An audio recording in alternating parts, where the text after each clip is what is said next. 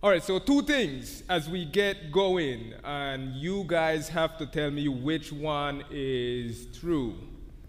So I was told either you guys are the least spiritual crowd of all the people that comes to church here because you love sleep way more than you love Jesus. That's why you choose this service.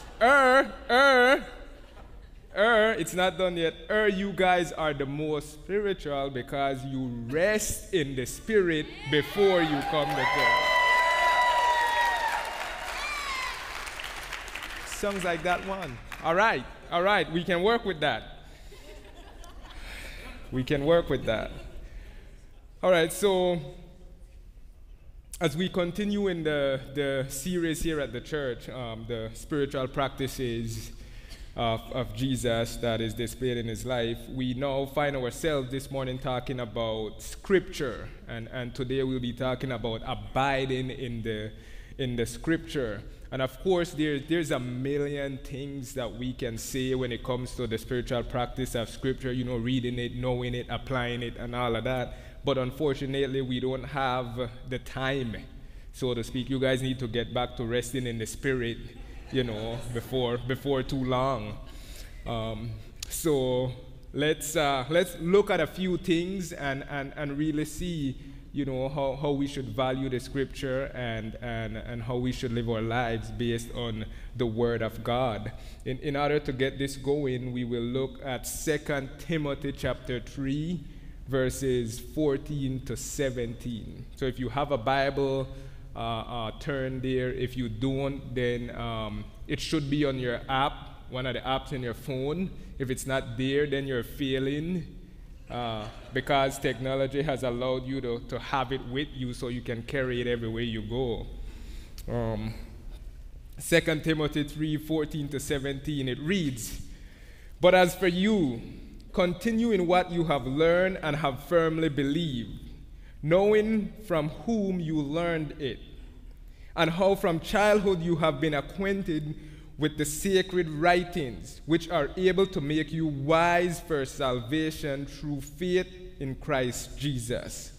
All scripture is breathed out by God and is profitable for teaching, for reproof, for correction, and for training in righteousness, that the man of God may be complete, equipped for every good work." Now, I want to start off by saying that for us, for Christians, the Bible is not up for debate. For you and I here this morning, there is no back and forth as to whether it is true or not true. There is no discussion as to whether we can trust the instructions in the Bible or not trust the instructions in the Bible. The Bible is the Word of God. We who are disciples of Jesus Christ, we live our lives and we are fully dependent on Him and the words that He has given to us. And we use it in this life until we get to the next. When we open the Bible every day, and this is me assuming you guys read it every day, right? When we open the Bible, you and I are getting ready to hear God Almighty speak to us from His Word when we open it. And we would have it no other way. We are getting ready to hear His words straight from His mouth to our hearts and to our mind daily. As we look at the scripture, when you open your Bible, we need to always remember that this is the very Word of God. And here in 2 Timothy, we are told that this word that is given to us is useful to get some things done. And the first one we come to is that it is useful for teaching. And we see this in the life of Jesus all over the gospel. There is nowhere that you would find in the gospel where Jesus is not using the scripture to teach people. The minute you begin to read, you see that. Whenever Jesus would teach, he would always draw people's attention to what the word says, to what the scripture says, to what they knew at that time as scripture, to what the Old Testament would be saying. Almost every time he taught, it was in regards to the scripture that they had before them. The gospel tells us that when Jesus would teach, the people in his time would be amazed because he taught as someone who had authority and not just as someone who was a scribe. I believe that for you and I today, what is lacking is that when we use the scripture, when we go to people, specifically if we're trying to give someone instruction or encourage someone, we present the word of God to them with some form of timidness. Like we're uncertain, we're not sure about this word. We're not even convinced that it has the power that it says it has to make change in the lives of people. And if that is the way you approach the word, then repentance needs to happen on your part. Because the word of God has authority. Scripture tells us it has the power to bring about salvation for people. That's the power of God himself, because we know that salvation is of the Lord. So we should by no means draw back and feel timid and feel uncertain when we are getting ready to present the word of God to people. When we are getting ready to minister to people, whether it's in our house or in our office space, wherever it is, whenever we're going to use the scripture to instruct, to encourage, whatever it is, there is no need for us to do that with any kind of timidness. We can do it with authority because it has authority. We can do it with power because it has power. The next thing that we are told here is that it is useful for rebuking, which is something that we try to stay away from a lot. We don't want no big disagreements with people, so we're just not going to do that, right? It is useful for rebuking. We can actually express sharp disapproval towards someone's behavior or action with the word of God. And we see from the gospel, we are told time and time again where Jesus, he would rebuke demons, he would rebuke nature, the wind, the waves, he would rebuke sickness, but more importantly, he would also rebuke people. Peter probably got it the most, one of the guys closest to Jesus. And you and I should not shy away from that, because if someone is not acting or believing rightly, we can use the word of God to rebuke them. It is useful for correcting, and I believe in our time, in this day and age, a lot of correcting needs to happen. And sometimes we go about it the wrong way. We try to correct people with different things and different means. But if we would stick to the word of God, we would see fruits. We would see things being done when it comes to correcting people. See, right now, going on all around us is that everybody is very opinionated, right? Everything has to flow on what I think, what I believe.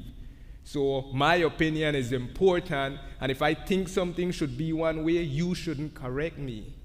But that is not the way we are to live our lives. When we look at Scripture, if our actions are against it, then some correction needs to happen, especially if we consider ourselves to be children of God, to be disciples or followers of Jesus Christ. We don't all have it together. There is not one man that can walk around and say, I need no correcting in my life, I'm good. Not one. We all need correcting from time to time. Now, Jesus, in doing this, we see, if you would just look at Matthew 5, 6, and 7, just the Sermon on the Mount, right? You see that Jesus was correcting the people in his days all the time and using Scripture to do so. He would begin by saying, you have heard that it was said. And then he would follow that by saying, but I tell you. And please note, please understand that by no means was Jesus ever trying to change what the Scripture says. He was never trying to rewrite or re-instruct people. He was always pointing them to the heart of the matter, which is our heart. That is where the problem lies. Because the people in Jesus' time, they knew what the scripture said. But over a period of time, they begin to twist it and to use it the way they saw it best, the way they thought that it should be. And when Jesus was correcting them, he was pointing them to the heart of the issue, to the fact that it's really a heart problem. Don't try to twist the words and make it become what you want it to be so that your little action can portray what you're telling people, but get to the heart of the issue. Which is why he would say, this is what you're being told, but this is the real problem. This is where the change needs to happen.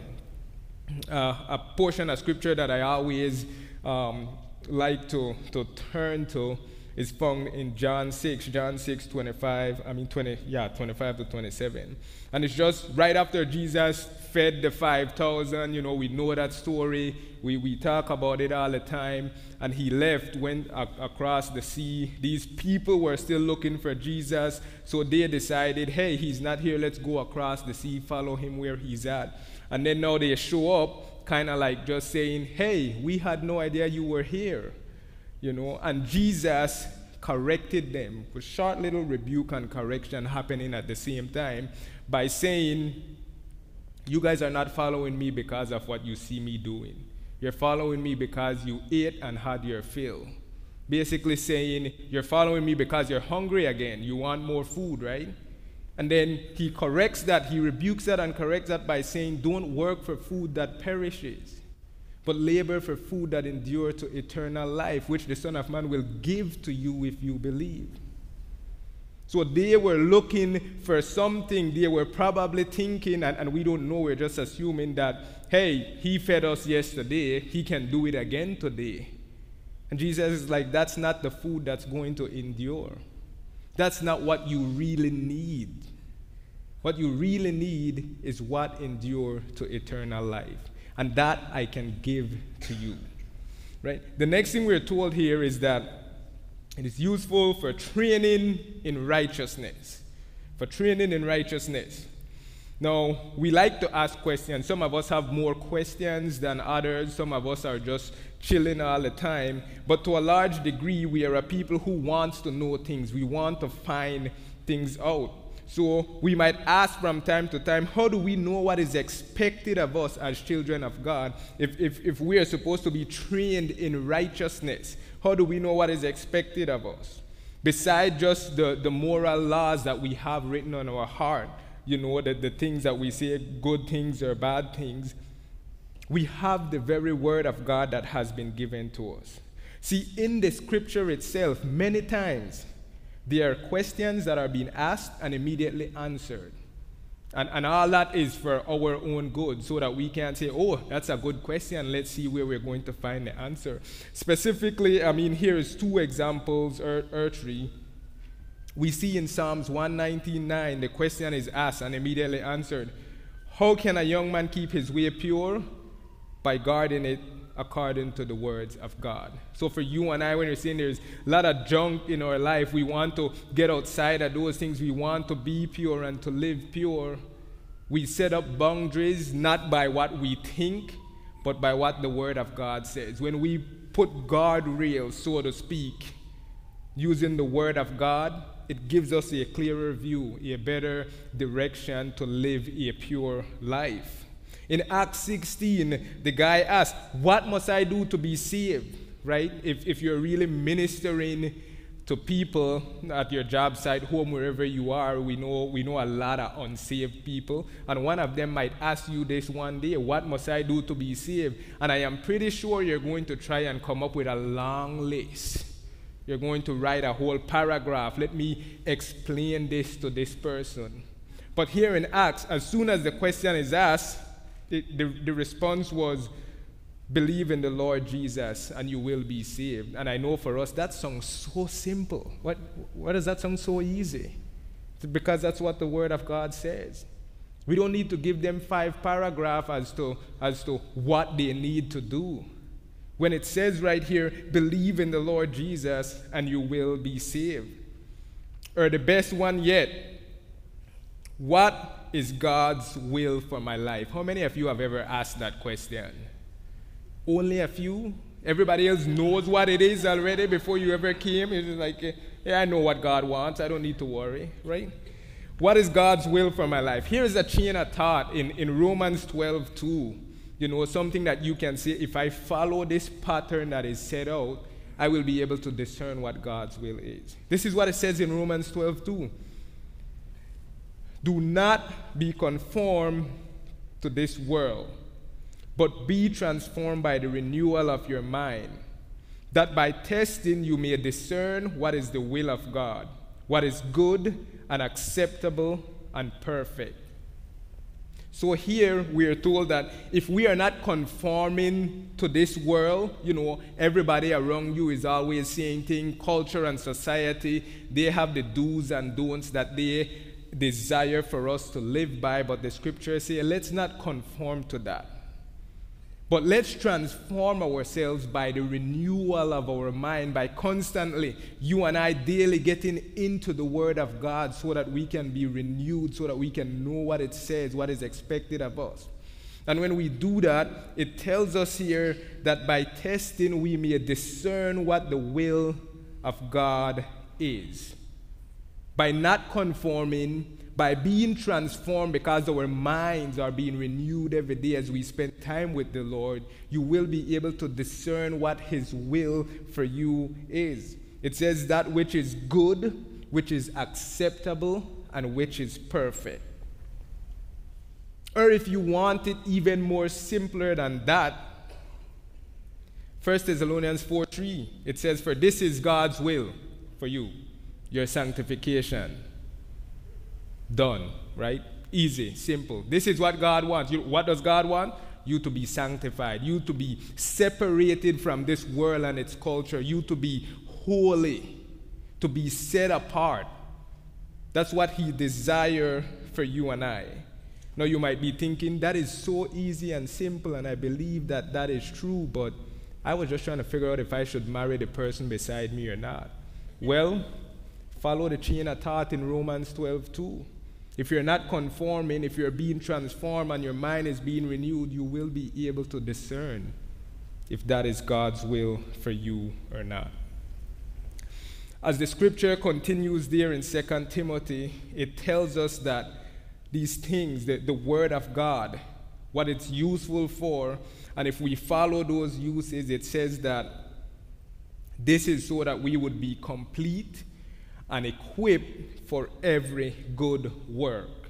As Christians, as disciples of Jesus Christ, and as ministers of the gospel, we need the scripture.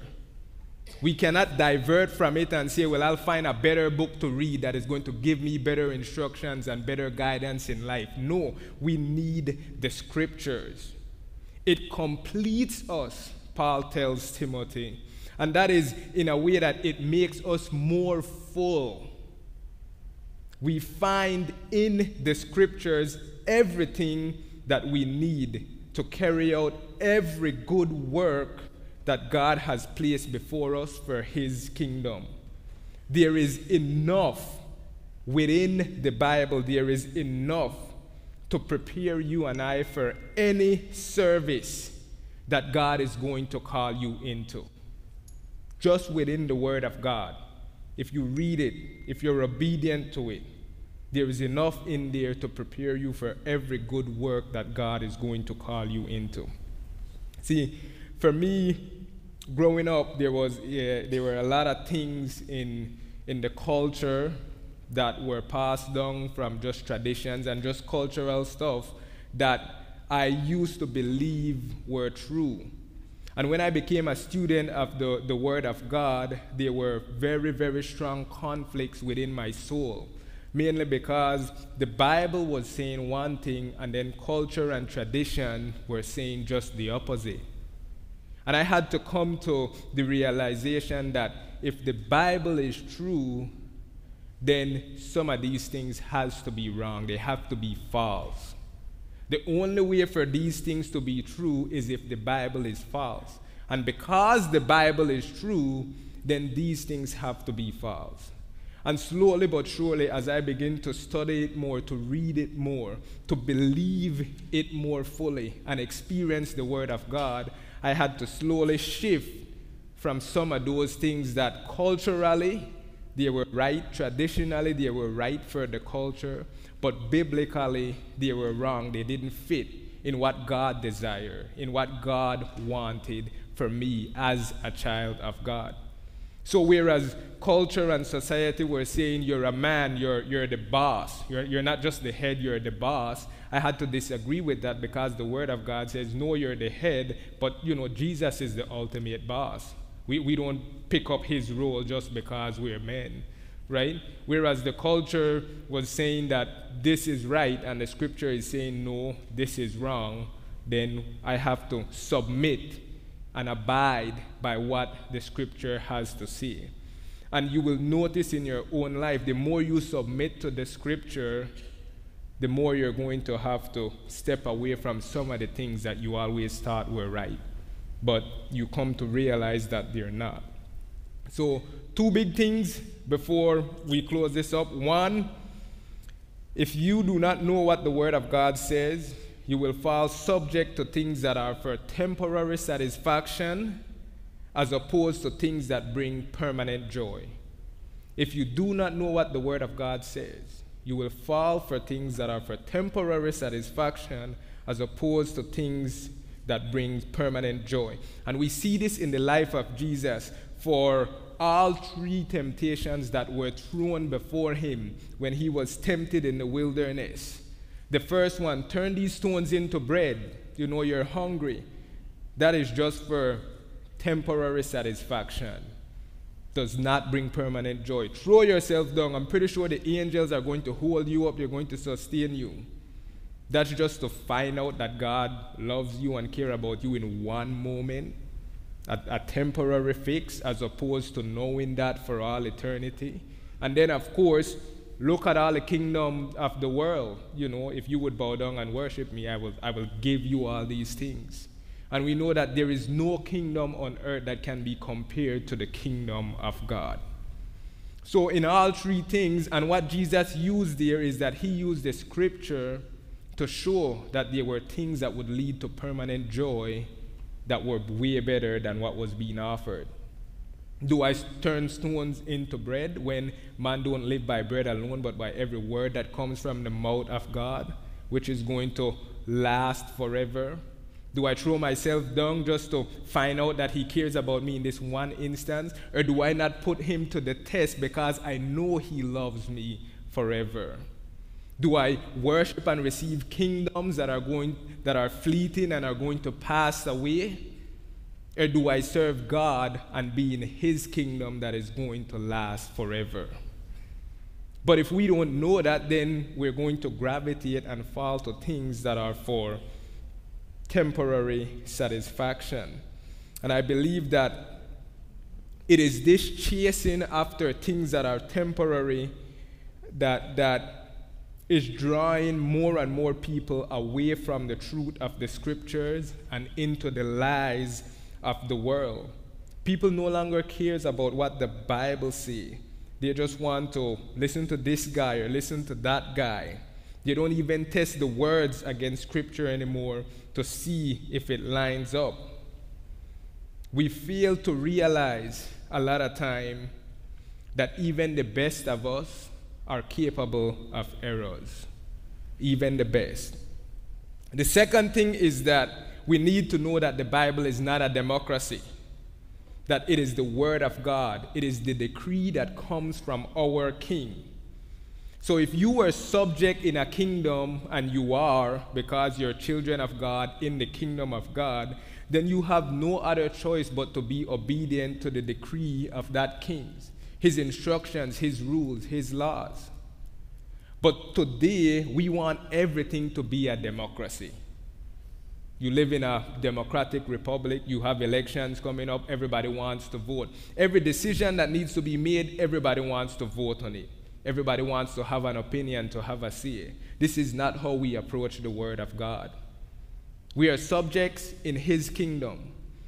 What he has given us in the Bible is his instructions, his decree for our lives.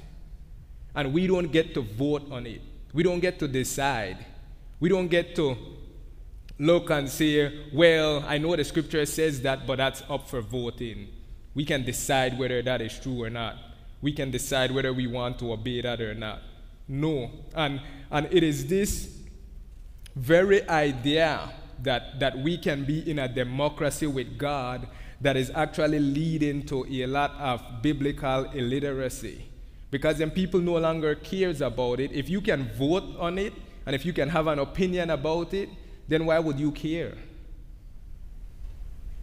For you and I, as children of God, we don't approach it that way. We don't come to the word that way. We come to it as if this is the decree that comes from our King in heaven.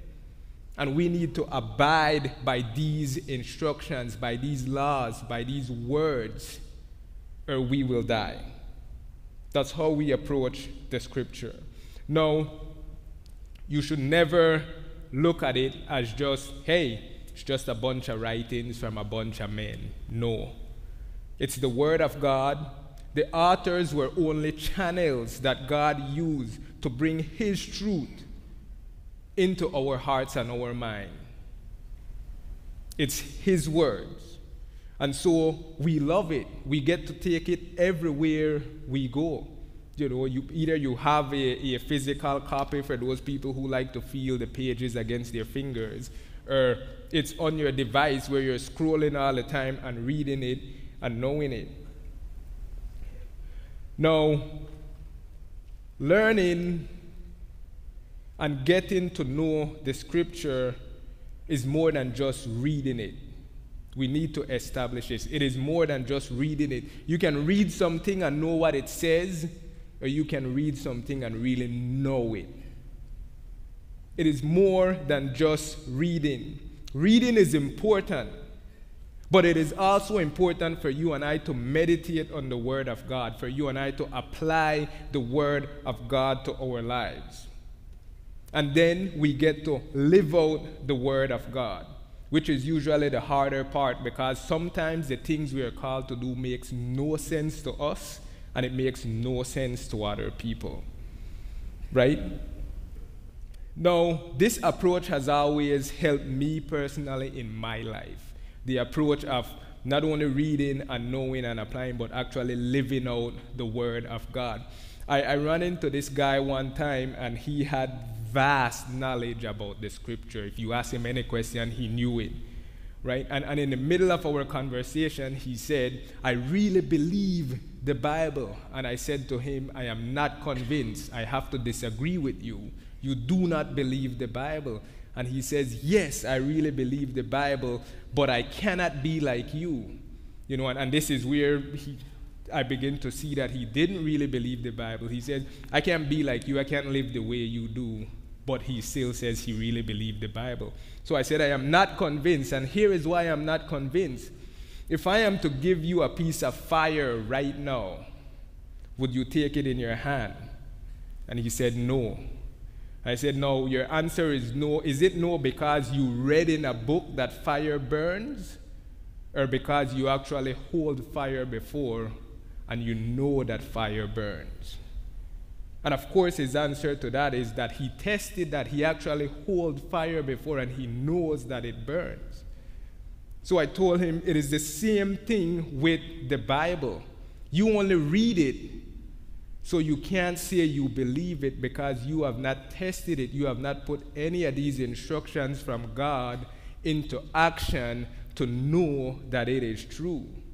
And there is the difference between him and I, is that I have, more than just reading it, I have applied the scriptures to my life.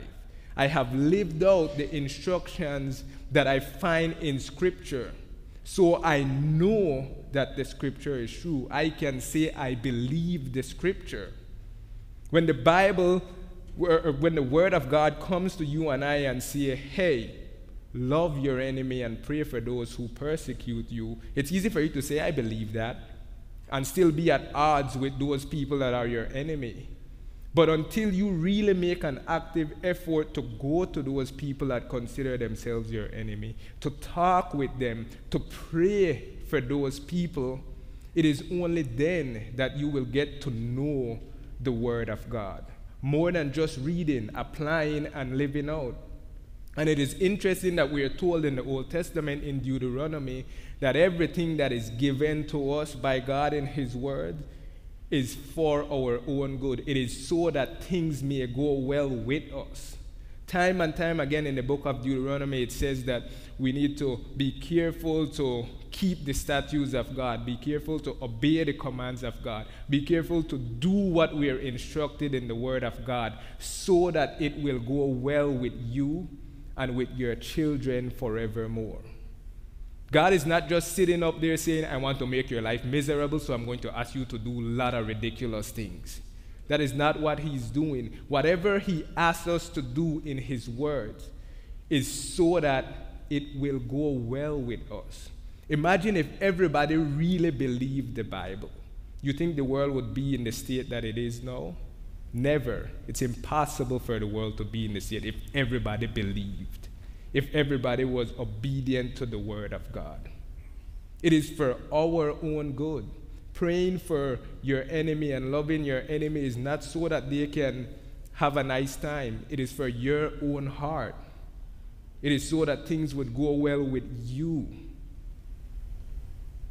And that's why we should submit to the Word of God. The same way Jesus submitted to the Scripture, everything that He did was so that the Scriptures would be fulfilled. And for you and I, as we look at the instructions, as we go to the Word of God daily, we should have nothing in our heart but complete submission to the Word of God. For in so doing, in living it out, in obeying it, we will be pleasing our Father, and things will go well with us. See, the Scripture should not just inform us about the way to life. It should be shaping and reshaping. It should be forming and transforming our lives as we grow in the grace and the knowledge of our Lord and Savior Jesus Christ. This is what the Scripture should be doing for you and I. Not just informing us, but shaping the way we live and reshaping the way we live as we learn more and more. Forming our lives and transforming our lives as we learn more and more. That as we grow in the grace and the knowledge of our Lord and Savior Jesus Christ, we will only expand in our love for Him and in our love for people. Let's pray. Father, we love your word, Lord. And we just ask that your Spirit would come in, that your Spirit would enable us to fall even more in love with your words, that we'll be able to see the beauty that there is in being obedient to your words, Lord. Holy Spirit, we ask that you would help us, that you would guide us, that you would stir up within our heart a complete love and submission to the Scriptures that has been given to us. We ask this in Jesus' name. Amen.